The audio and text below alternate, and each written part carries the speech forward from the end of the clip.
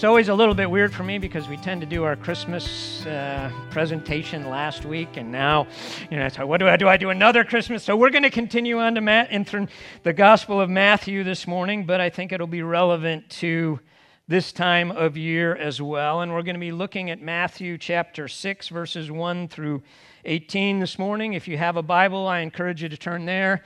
If you're coming, just kind of checking Christianity out, not really sure about it, should be a Bible under one of the seats near you. And if you don't own a Bible, there's a little bookshelf in the foyer that has Bibles and other resources back there. Just pick up anything that's of interest to you. We're just really glad that you are here this morning. We're going to look at a passage that's pretty challenging this morning, and I think it's challenging more and more so in our day and age where I think through social media and all these different avenues now, we have an ability to craft our image to try and impress people to appear in a way that we may not actually live out in reality, right? In the advent of digital photos, you can take like 1,000 photos and you pick out that one photo that puts you in the best light, right? And then you apply a couple filters to that, you Photoshop it a little bit, and then you present it on your page, and then it's like, yeah, this is what I look like all the time. And we see this in media all the time, and especially for women, there's this tension to appear in a particular way. And I don't know if any of you have ever seen those, the supermodel gets up in the morning, from the morning till actually when that cover appears on that magazine, the difference there, and just you go through this, and then there's this whole, first it's the makeup, it's all that kind of stuff, and then, you get there, and then they pick out the right photo out of 5,000 photos that looks the best, and then they bring that photo into Photoshop, and they take a little away here, they add a little bit there, and then they present that image on the cover of a magazine, and then it's like, wow, I need to look like that. And you realize nobody in the history of humankind has looked like that, right? But there's this image now that we feel we have to live up to, and that's an image that's not true. It's a false image. It's like when an actor plays a part that's not really who they are. Yet that can impact our Christian lives as well, right? As we come to church, there may be a tendency to present ourselves in a way that we are more spiritual than we really are. How's your prayer life going? Pretty good. I prayed for 2 minutes in the last 3 weeks, but I think it's going pretty good, isn't it? How are you doing in this area or that area? And I'm doing really well. Or we tend to exaggerate those things that are impressive in our particular Christian culture and not mention those things that maybe people would look askew at a little bit. We're presenting an image that may not match who we really are. And this is a passage that deals with that tendency that I think we all have. And Jesus starts out this passage basically saying, beware. Beware, because this is a tendency I think all of us as human beings have.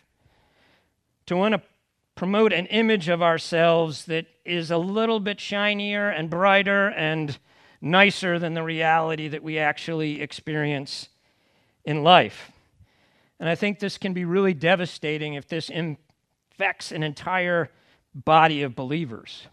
Because we all gather, and as we present this image of ourselves that may not exactly match with the reality and say, this is what's going on in my life, I'm listening to that as a Christian, and they might not be doing quite as well as the image of you that you present, and I feel like, oh man, everybody else is doing pretty well. Maybe I'm the only one that's struggling or having difficulty dealing with this habitual sin that grips my life periodically, and everybody else seems to be doing fine, so maybe what's the matter with me, and maybe I don't belong here, or then I begin to create an image that is not true to who I really am.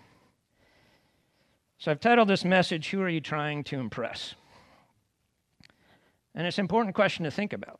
It may be someone in the internet world or a lot of people in the internet world. It may be a boss. It may be a person that you have a romantic interest in, but who we're trying to impress often will cause us to act in ways that aren't really consistent.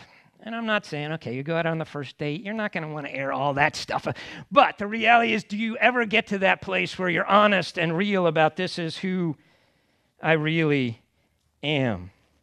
And so that's what Jesus is picking up. And in this culture, being spiritual or being a good Jew was highly valued, right?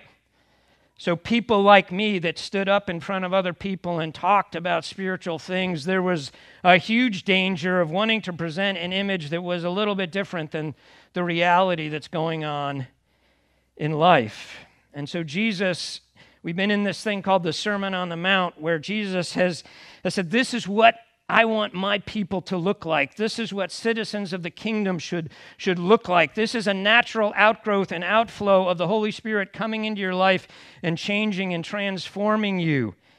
And so we've been looking at these passages where he's been dealing with those heart issues, right? And you say, well, I've never murdered anybody. And Jesus says, well, have you ever been really angry and so angry that you wanted to take somebody out?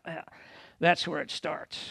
Well, I've never hopped into bed with someone who's not my spouse. Well, has your heart ever taken you down a path where you've wanted to do that, and maybe you're thinking about how to accomplish that? And he says, that's where it needs to be. It needs to be at a heart level. And here, Jesus is dealing not so much with the temptation to do things that are wrong, but with the temptation to do things that are right and good, but to do them for the wrong reasons. And so let's pick up the story in Verse 1 of chapter 6 of Matthew. Beware of practicing your righteousness before other people in order to be seen by them, for you will have no reward from your Father who is in heaven.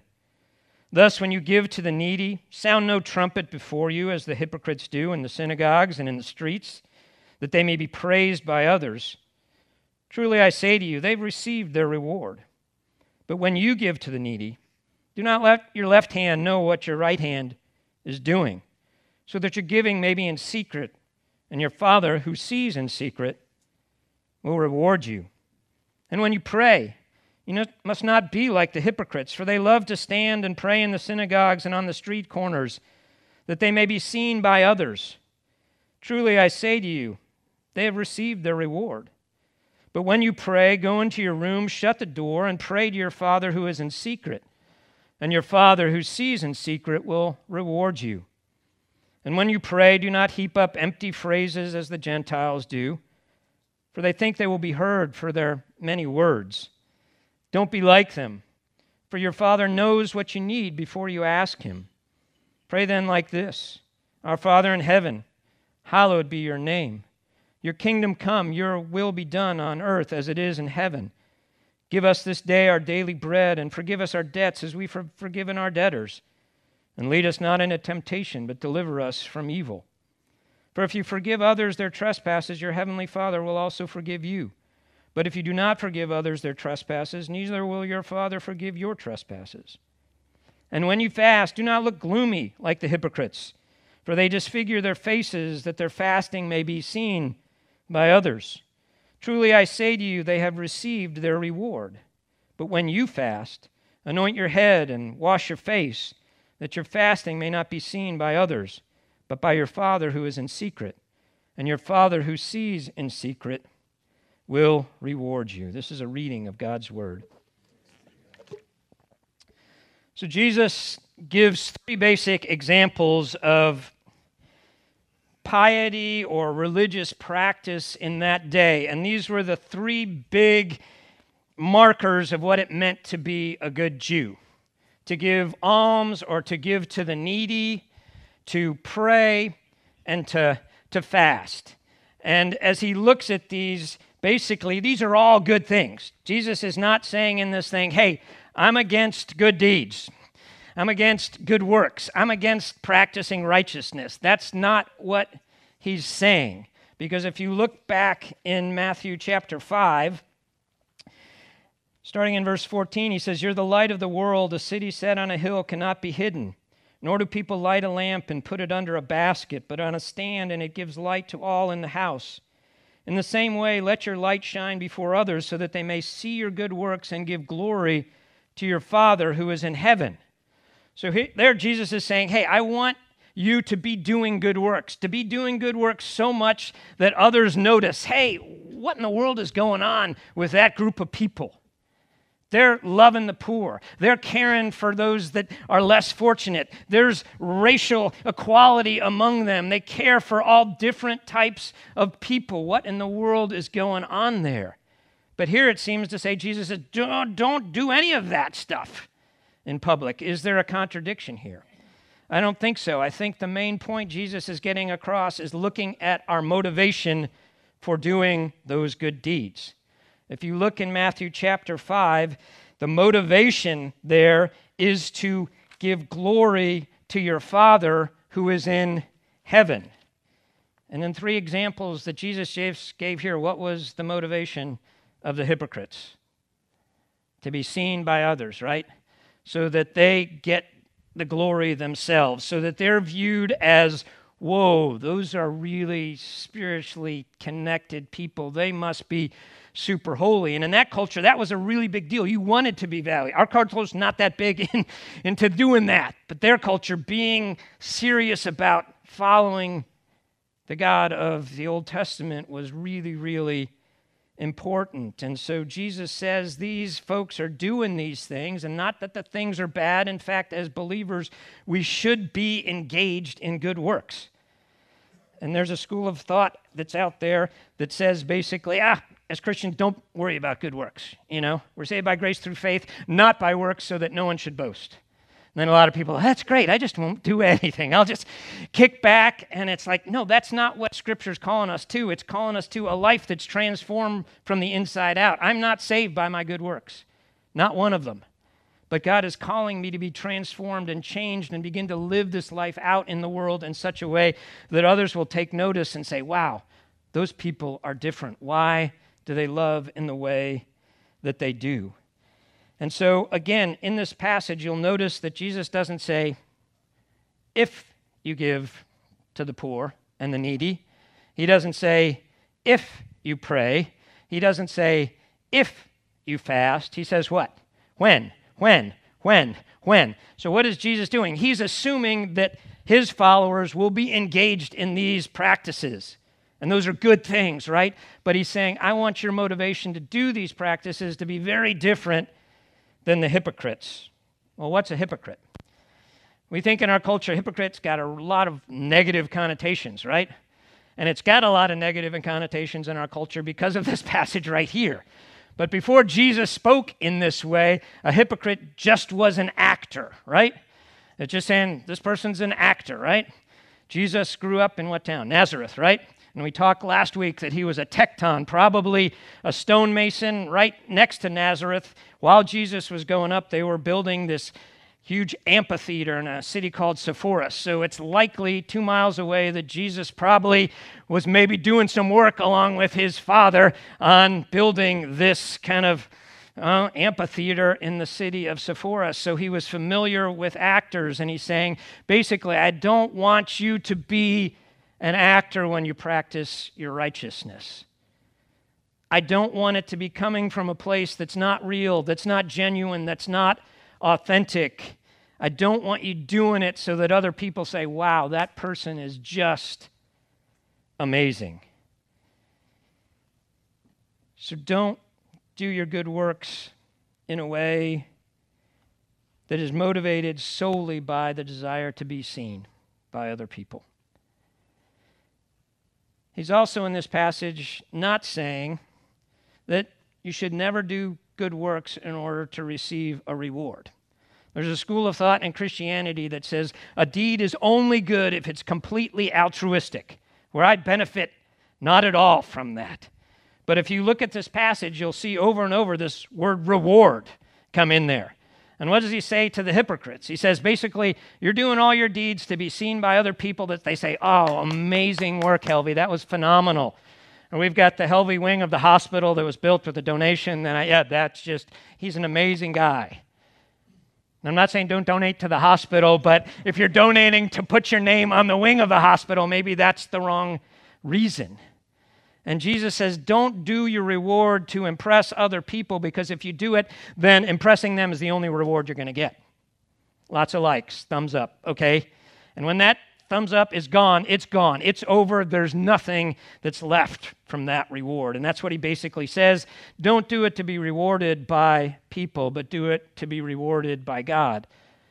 And when you're doing these things, do them in a way that, in one sense, is secret, is hidden away. Because God sees what goes on in secret. And he sees that, and he will reward you for it. So notice he doesn't say, don't do anything to be rewarded, because that's just subpar. You just need to do it because you're that awesome kind of person that likes to do good things and you don't expect anything in return. And sometimes we feel guilty because it's like, okay, I want to do this thing, and Jesus knows that. Okay, we're motivated by rewards, but he says, think about where your reward's coming from. If you want that reward to last, if you want it to be permanent, then you want to be rewarded by your Father, not by the applause of people. Because how many people remember the applause of people that happened 3-5 years ago? Who was the top person in our culture 5-10 years ago in terms of popularity? I don't remember. Nobody else does either. It's like, okay, what have you done for me lately? How awesome have you been lately? And Jesus is saying, don't work for that, because it's so temporal. It goes away in a heartbeat. And Jesus doesn't describe what the reward the Father is going to give us. He just doesn't. And I have no idea. But I know the Psalms say that in his presence is fullness of joy, and at his right hand pleasures forevermore. So that's the kind of reward that I want to be working for.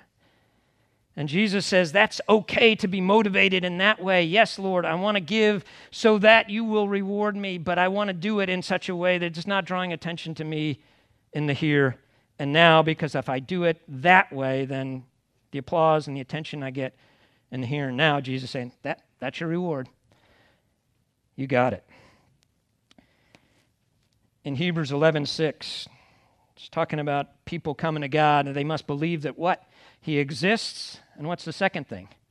That he's the rewarder of those who earnestly or diligently seek him.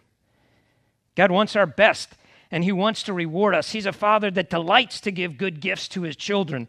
But the timing of the giving of those gifts sometimes in our lives is not instantaneous, right? I often think, man, if a chunk of my hair would fall out when I'd sin, I'd be much less inclined to sin. If I got an immediate, deposit in my bank, if I did something right, that would be a lot more of a reward. But the timing of these, Jesus doesn't dictate. He just says, you will be rewarded by your Father. But I don't know about you, when we looked at those pictures of the vast massiveness of the universe last week, it's like, okay, a God that big who said, I'm going to reward you, I want to be on that guy's side, because he has no limitations in terms of resources.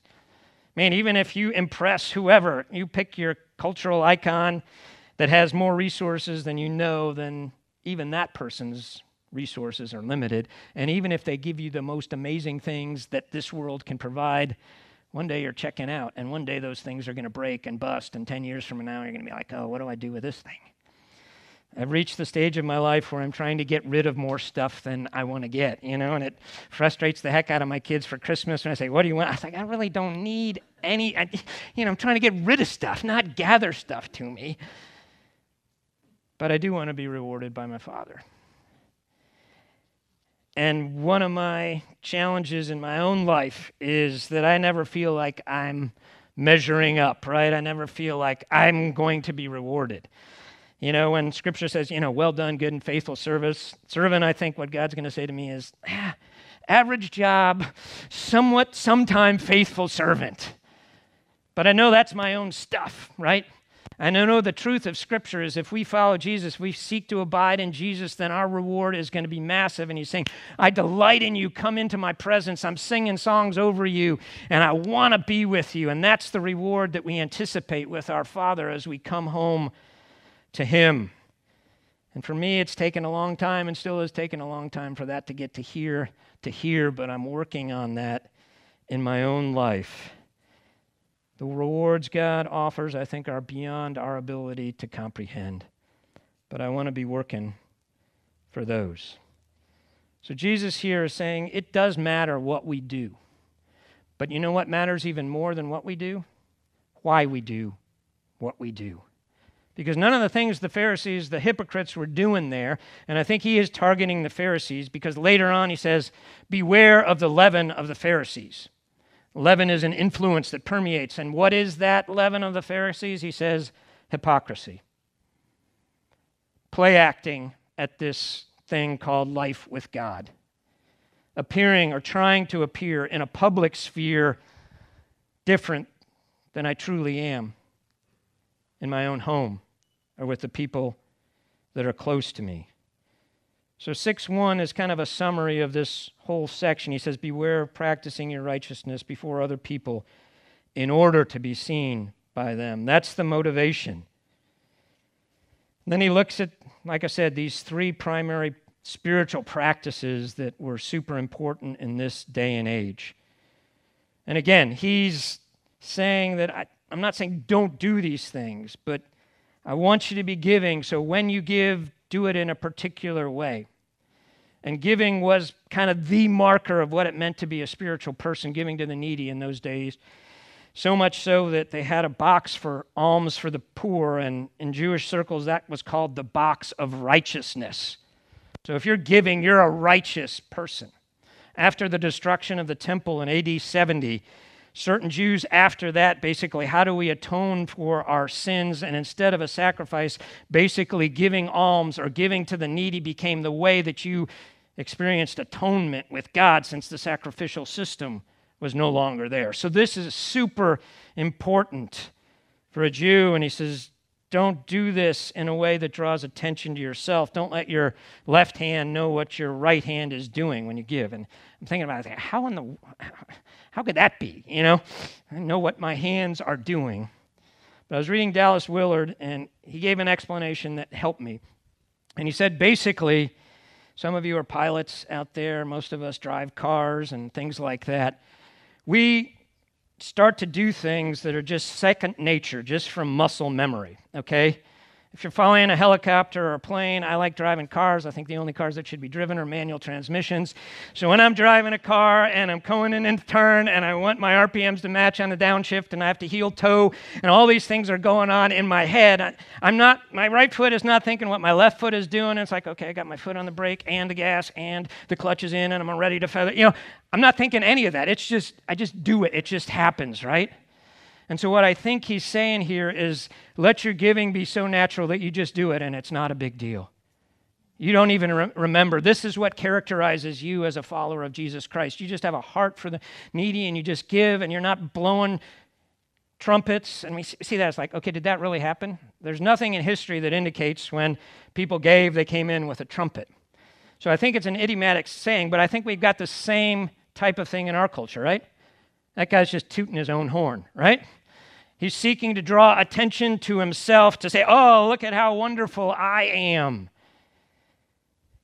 And Jesus says, don't do that. I want you to be involved and I want you to be concerned for the poor because God has a heart for the poor and to be compassionate towards them, but do it in such a way that you're not looking for a reward from other people to say how generous and how wonderful you are. You're looking for a reward from the Father that says, I'm so appreciative that you have a heart of compassion like the heart of my son. And you come and you work in a way that's humble, and Jesus came into this world with no ostentatious display of glory, but he just came to love and to serve, and that characterized his whole life. Who did he want to impress? The Father, right? So I only say what the Father gives me to say, and I only do what the Father tells me to do. I'm performing, as someone has said, for an audience of one. That's my desire. And so Jesus is saying that should characterize us as believers when we give, just that it's a natural outflow of our lives. Those that have been touched by the Spirit have recognized how much we've received. It just flows out of us, and it's just almost second nature to us as we go through life. And then he moves on to prayer, another marker of what it meant to be spiritual in those days. And the Pharisees would stand up in the synagogue and make long prayers, and they'd stand on the street corners, and he's saying, yes, you know what? They're just doing this to be seen by people. And we're going to look more at prayer in a couple weeks, so I don't want to dig into it here. Jesus seems to emphasize this because he deals more with it in this passage. But the point I want to make is he doesn't want us to be praying in a way that draws attention to us and saying, wow, have you heard her pray? It's amazing. I remember when I was going to seminary, there was a guy that would pray in King James English, and I'm like, really? Who talks that way anymore? If prayer is conversing with God, then just talk to God. I never talk to anybody with these and thous and hushed tones. Our voice changes, and now he's saying, don't do that. In fact, go to the inner room where your Father sees, and prayer, if you say it's to communicate with the Father and connect with the Father and develop your relationship with the Father, then do it for the Father to see and nobody else. Now, is this saying we never pray in public? I don't think that's the case. Jesus prayed in public, right? You see evidence in Acts that the church was praying together with one another. There was public prayer. But again, the idea is, what's the motivation here? Am I praying for other people to hear me, or even for myself to hear me?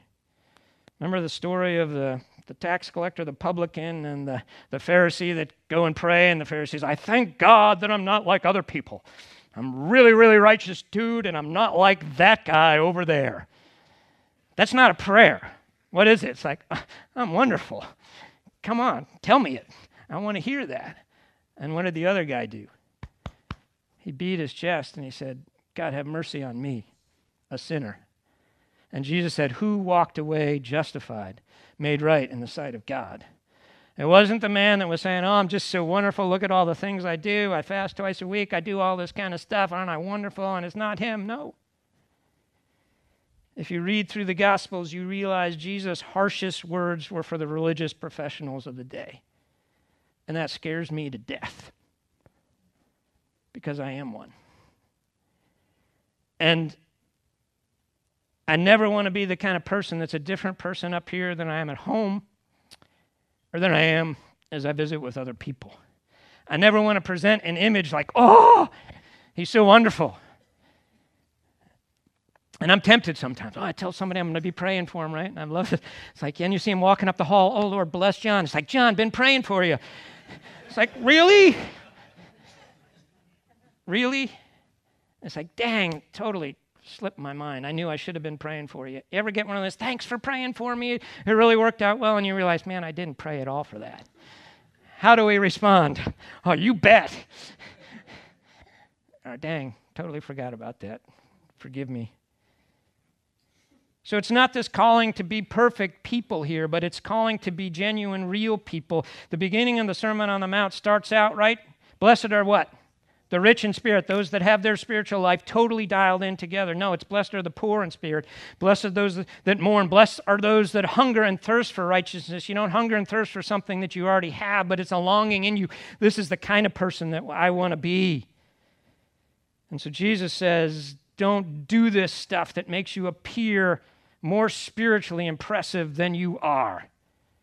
Be honest and be real. And then he moves on to fasting.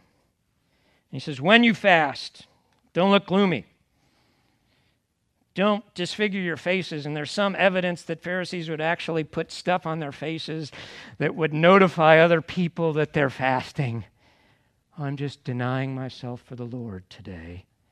I'm so righteous. I'm so holy. Look at how much I'm willing to give up to pursue God. If you want to read a passage on fasting, read Isaiah 58.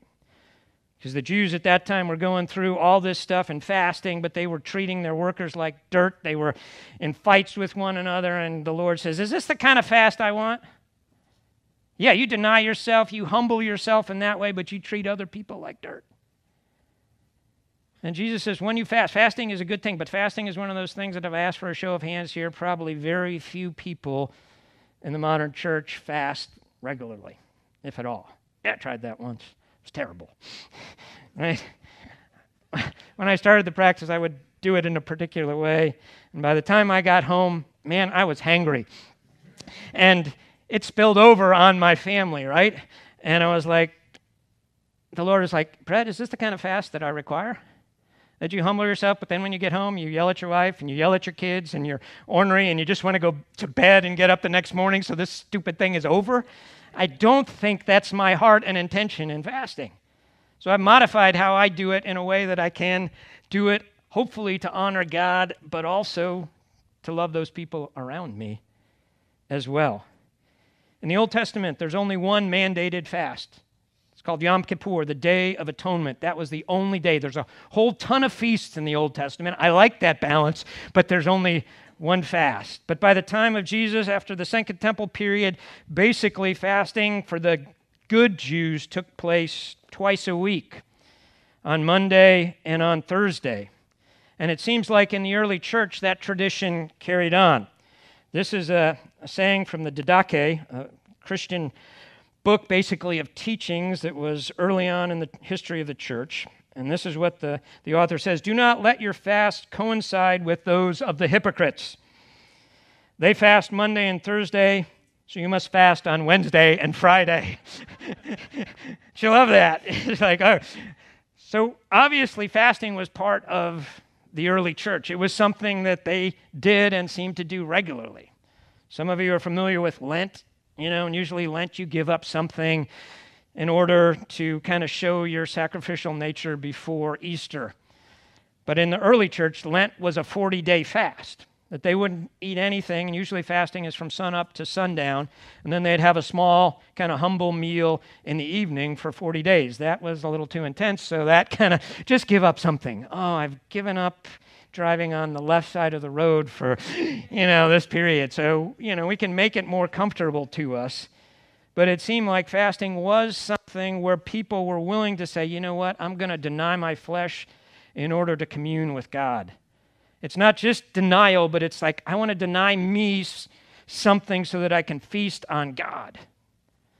And I heard somebody teaching, Jesus, we saw him, he went out into the wilderness and he fasted for 40 days. And my thinking was like, man, he must have been really, really weak after that time. But the person made a point that, yes, he was physically weak, but probably he was spiritually stronger than at any other point to then. Because there's a way in which Jesus says when he meets with the woman on the well, man, I have food to eat that you know nothing about. It's drawing on my relationship with the Father. It's feasting on him that gives me an energy and a power and a strength. So Jesus is not against fasting, but he's against fasting in a way so that other people will look at us and say, wow, how holy and righteous is that person? So he says basically, if you're fasting, take a shower, put on deodorant, comb your hair, just look like you normally look, but inwardly be communing with God. In the early church, those that fasted would often give the resources that they would have spent on food for that meal to help the poor. So fasting and almsgiving kind of coincided as well. So again, Jesus is not against doing good works. They should characterize us as believers, but he's against doing them for the reason of being seen and noticed by other people. And as I was thinking about this passage, I don't think most of us struggle with really being ostentatious givers or praying in public and making a big show of it or looking really miserable when we're fasting if we ever fast. But I was thinking, what are the good deeds in our kind of church culture that bring esteem and value from other people? And I was kind of thinking, is like, one of them is Bible knowledge, right? Why am I studying this Bible? Is it so when I get into Bible study, I can just whip out that verse and say, no, I think you've got the wrong interpretation there. Let me correct your thinking on that passage. Or is it to get to know God and to allow his word to begin to transform my life so I begin to live more like Jesus in the actual living of my life? Social justice is really significant right now, and we should be moving towards that, but why are we doing what we're doing in that arena? Is it so that I can post pictures and say, look at how engaged I am? Or am I doing this because I feel God's calling to be compassionate and to work for justice in our society? And motivation is to please my Father, not to be seen by everybody else around me. Participation in church activities. Missed you at Bible study last week. Right? I've been perfect attendance record at Bible study, right? It's the little thing. This is what it means to be a serious Christian. Our particular response in worship, right? Do you raise hands, both hands, one hand, keep them down? Close your eyes, open your eyes. In certain situations, this marks what it means to be really moved by God in a worship service. Be moved by God in a worship service, and if you feel God's calling you to raise your hand and do it. But don't look at the people around you and say, oh, I guess I need to raise my hand at this part of the service. Or if nobody else is raising their hands, like, oh, I better keep this thing down. And God said, just raise your hand and praise me. Man, these people are way too uptight. You need to loosen them up. Why am I doing what I'm doing? Am I doing it to impress others or to glorify my Father in heaven? Even sharing our faith, evangelism. How many people have you shared your faith with? And all these things, these are not bad things. These are all good things, but they're good things that can be done for the wrong reasons. And Jesus says, beware, because there's a tendency in all of us to want to appear different than we actually are. Or maybe giving testimonies of our victory over sin and all these kind of things and never sharing, I continue to struggle with this in my life and I wish it was gone, but it's not there yet, and I'm still working with God. I always say, I don't want to be a fine church. How you doing? Fine. How you doing? Fine. Nobody I know in this world, in the brokenness of this world, is doing completely fine in every area of their life. And I'm not saying that we need to have kind of this emotional vomiting about everything in our lives to everybody that we encounter, but there need to be people in your life where you are real and authentic and genuine with, and they've asked you what you're doing. You're like, yeah, I'm real about that. How you doing with lust in your life? Oh, struggling a little bit. Spent 2 hours on the internet watching porn. How's greed going? Yeah. Just maxed out 3 of my credit cards. I'm looking for a 4th. How's the gossip thing going? Not too bad. Shared a lot of prayer requests last week. Right? So I think the call of this passage is for us to be authentic, to be genuine, to be real. And to me, like I said, as I came through this, the question that popped into my mind is, who am I trying to impress? Whose opinion do I value more highly than anybody else? And Jesus is saying, let that be your Father. And he's not saying don't ever do good works in public, but he says don't do those good works in public if you're longing to hear from everybody else just how wonderful you are. And how do we get to that place where we actually can do these works in secret and to be content with the reward that we're going to receive from our Father? I think our relationship with Christ needs to be steeped in an awareness of his love and grace for us. That we're fully accepted, that we're fully loved, that we are fully valued by God. And when I really know that, then I'm not going to be so prone to want to impress you, to want to have more likes, because my worth and value is not determined by what everybody else thinks of me, it's determined by what God thinks of me. But I know that's a process. It has been a process in my own life. Proverbs says, if the fear of people is a snare, it trips us up. It causes us to act in ways that are inconsistent with who we really are. So who do you want to impress this morning? I read a quote from a guy named A.A. Bruce that I liked. And he says this, and I think it sums up this passage. He says, show when you are tempted to hide, and hide when you are tempted to show. Let's pray. Father, we come to you. And Lord, we just want to admit that so often we do things for appearance sake, to be seen by other people, to be valued by other people. Yet, Lord, help us, if we are your children, to be more concerned with being esteemed and valued by you and following you than the applause of the crowds. Lord, that's a huge challenge for us. We live in a world that's more and more consumed with how am I coming across in this world, and a world that's so quick to cancel us out, to write us off, to throw us to the sidelines if we're not currently involved in the thing that is the issue of the day. Oh Lord, help us to take our